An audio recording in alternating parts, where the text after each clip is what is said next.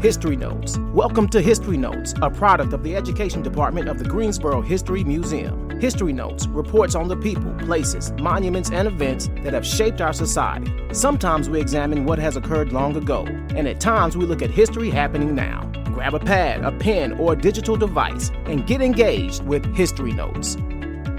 Appreciate you being here. Thank you, sir. All right, welcome to History Notes. I'm your host, Rodney Dawson, Curator of Education here at the Greensboro History Museum. And as you may be aware, we are really targeting what's happened in the end of May 30th and May 31st into early June, dealing with the protests following the death of George Floyd. And so we're kind of in a social, racial justice reckoning. And so we've been in the streets talking to business owners. We've been talking to protest organizers. We've been talking to muralists. We are actually pleased to be in the gallery where it's unfinished now. So if you go around the corner, you're going to see chairs and paint and things like that. But one thing we thought we were missing, or we're missing a lot, but we said we're missing the law enforcement perspective. And especially at a time like this when we have two African-American heads of law enforcement bodies, the Sheriff's Department, and of course the Greensboro Police Department. So I'm glad that we reached out to you and you're able to make time and come talk to us and be a part of today's History Notes, talking about Chief Brian James of the Greensboro Police Department. So thank you for being out here. Yeah, thanks for having me.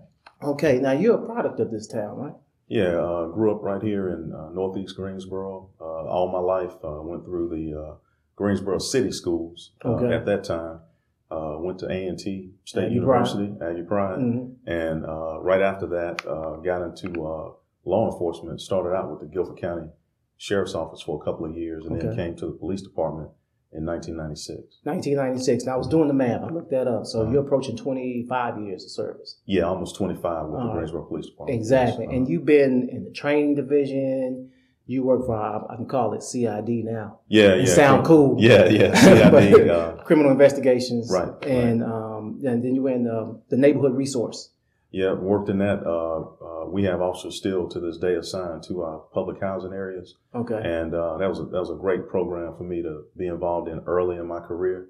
And it continues to be a success to this day because really it just lays the foundation for police work in community policing. And that's what we still believe in to this day. So building relationships. Absolutely. You can't be effective in a community if you don't have a relationship with the community that you serve. Gotcha. And did you pick that up when you were working in the resource center, or is that something you walked in to the building? I'll tell you, I knew how important it was. Even when I started out, when I had the opportunity, when I was in patrol, I would, if I wasn't on a call, I'd try to park my car, maybe walk a couple of blocks, talk to people and things like that. And I think somebody noticed it because I kind of got recruited into that program. Gotcha. And so that enabled me to be assigned specifically to a housing community, and that's what I did every day was just walk the site and had a chance to get to know people and have them get to know me as well. Good stuff, good stuff. And from right there on Phillips Avenue. Yep. You're from, all right. And so you're the chief in 2020. You took office in what, February? February 1st, official first day. Okay. Yeah. And so working all those different entities within the police department, historically, what would you say I'm talking about the Greensboro Police Department and its relations to the community. Historically, what have been strengths and what have been areas that need improvement? I think I'll say this. One of the areas that's been a strength for us is we have had good relationships with the community, and that has evolved over time. I think that as police work in general, specifically in Greensboro, we have had good relationships. But at the same time, what needs improvement is that we do have some parts of the community that still have a lack of trust in the police department. And what I'm trying to do and what we're trying to do is we're trying to figure out how we can bridge those gaps and have those conversations with the communities that may not necessarily trust the police. And of course, in the time that we're in right now, it may be one of the most difficult times to do that, but we still feel like it's important, and that's still what we plan to do. All right. So prior to, we had things that have happened with Marcus Smith and other situations, but specifically speaking with the events that were, I hate to use this word, but sparked by the death of George Floyd. So prior to May 30th, when the first protest happened, the first demonstration, what was your focus as a police department? It's kind of hard to say.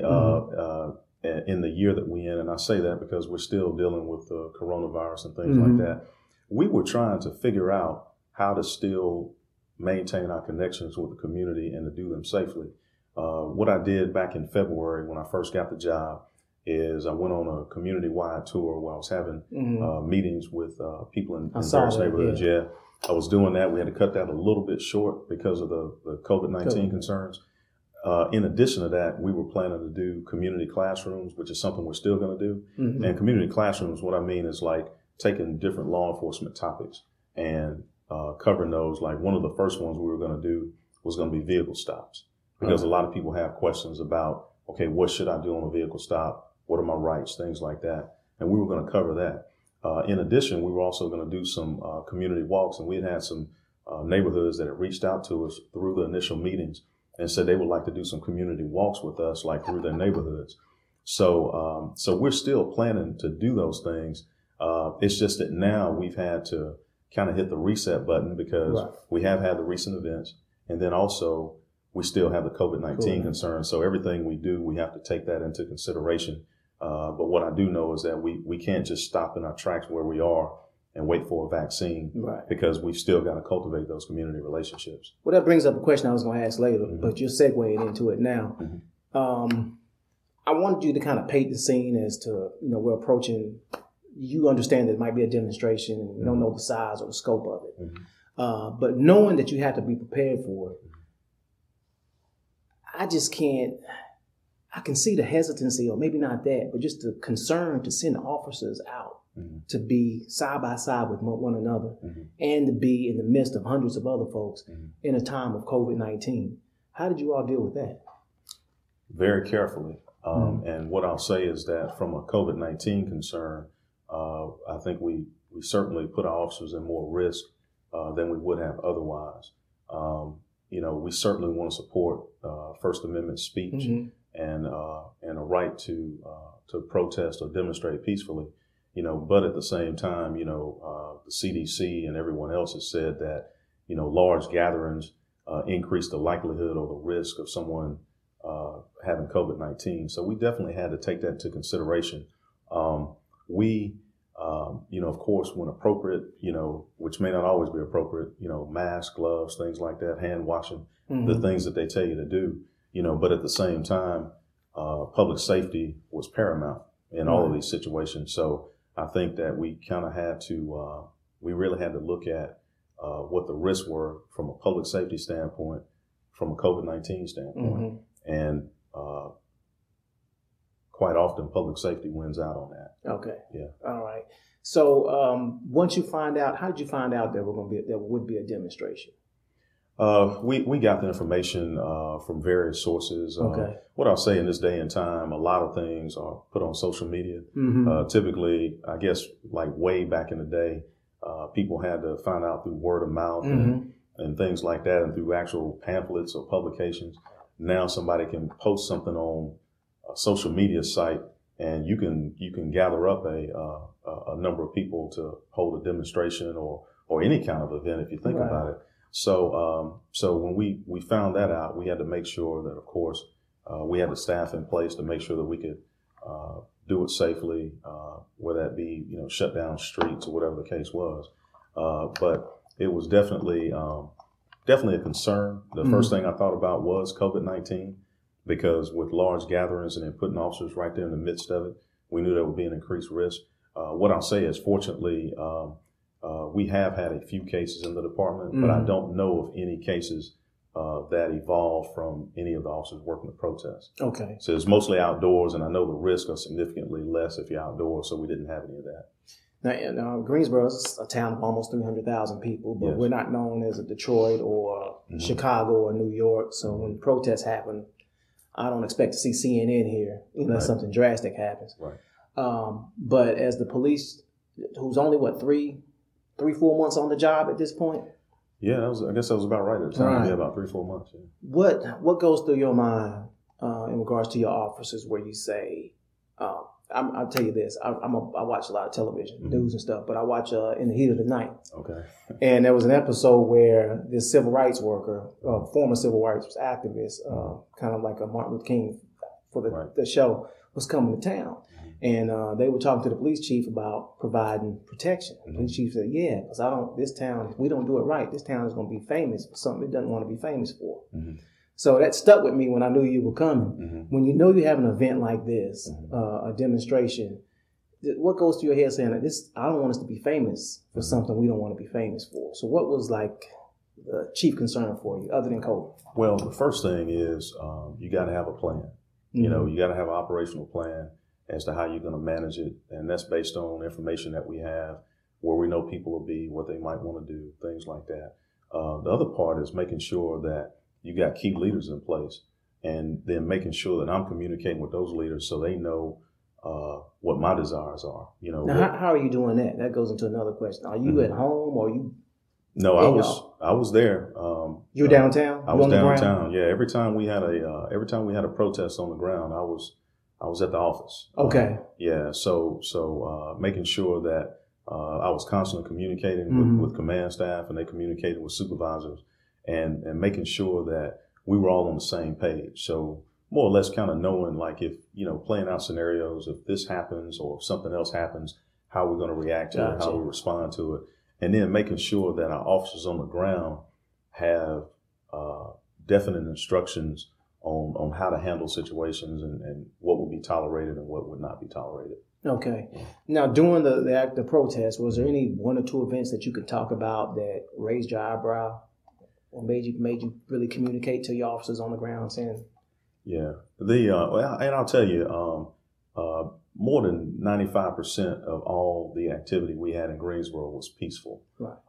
We did experience some vandalism and some break-ins along the Elm Street corridor, and that has been tough to navigate, I will say. And the reason why I say that is because anytime I'm making decisions about how to respond to a significant event like that, somebody's not going to like my decision every time.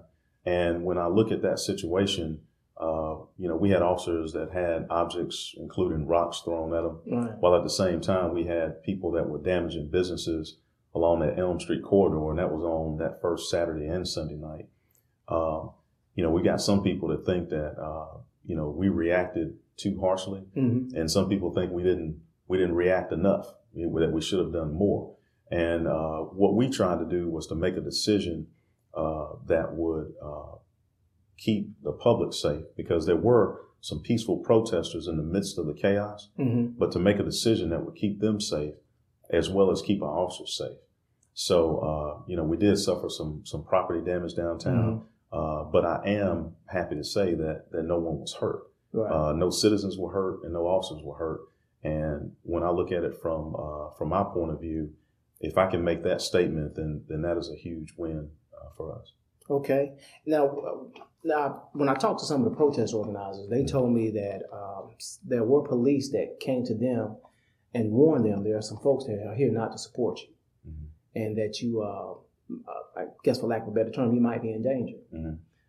Did you hear that? I guess they were tipped off, and then they wanted to let the organizers, the protest participants and organizers know that might be some white supremacists here, or someone that's just disgruntled by the fact that you're present.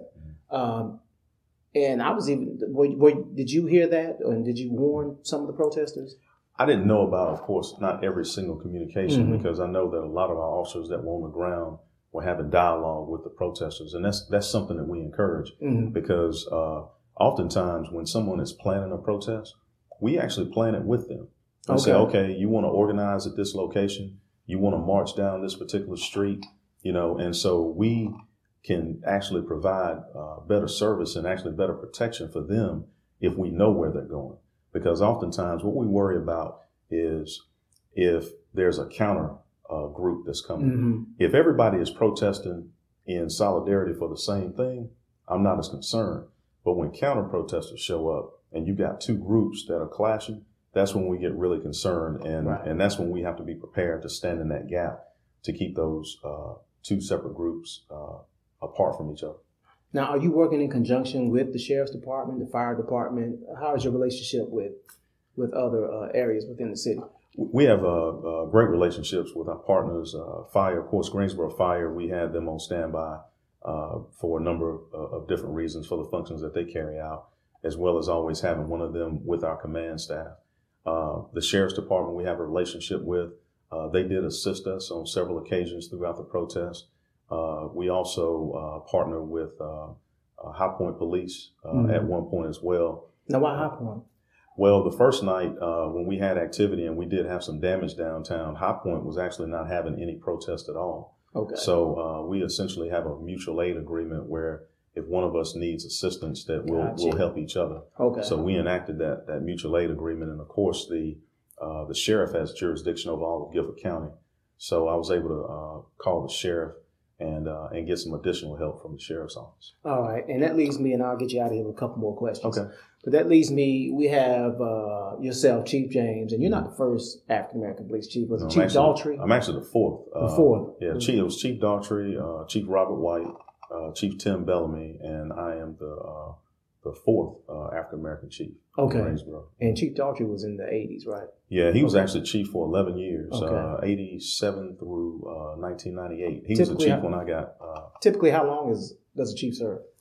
I mean, it really depends. I say on average, most chiefs serve right around 4 years on average. You know, it kind of depends on how much time you have once you actually get the job and things like that. Busy job. You have to have a chief of staff? Yes, I do. Okay. So a lot of people that I have to have because I have so many people reaching out to me. I just have to have somebody to try to help me manage all that and make sure we're responsive to everyone. Well, so we have Chief Brian James, African American. We have Sheriff Danny Rogers, African American, approaching this demonstration, this reckoning of social and racial justice. That's because of the death of an African American. How does that dynamic play out? You know, as you're a law enforcement officer first, but how does it? But you're also an African American. How does that play out in your mind? Well, I'll tell you this. So as African American, I mean, obviously, you know, I was a black man before I was a police officer, and after I retire, I'll still be black. Right. So most of what has made me as a person has been through the black experience. However, I've been in law enforcement for a number of years. And I also understand a lot of, you know, a lot of it is shaped around what I've learned in law enforcement. What I'll say is that, first and foremost, the safety of everyone participating. Because if you look at the protesters, it was actually a pretty diverse crowd on many of those days. I saw a lot of white protesters, a lot of people that appear to be of various nationalities. But I think that the public, I think, looks at the office differently when there's an African-American person in the office. And I think that sometimes, you know, they may expect, you know, certain things of me as a black police chief. And I think on some respects they should. I think because I certainly understand why people are frustrated, understand why people are mad. What I hope happens after all this is said and done, I hope that now that we've got everyone's attention, that the real work will happen. I think that, you know, you're still seeing some protests throughout the country. And what I'll say is that I'm thankful that for right now it's quiet in Greensboro. But I think now is when the real work comes, when you have to sit down and have the conversations and things like that. And I think that myself and the sheriff, I think we have a great opportunity to make our respective agencies better. And my hope is that when I do decide to walk away from law enforcement, this agency is better than it was when I found it as a police chief. I think you're on track. I hope so. All right. Well, 30 seconds for these next two questions. Okay. What does a good day look like for Chief James?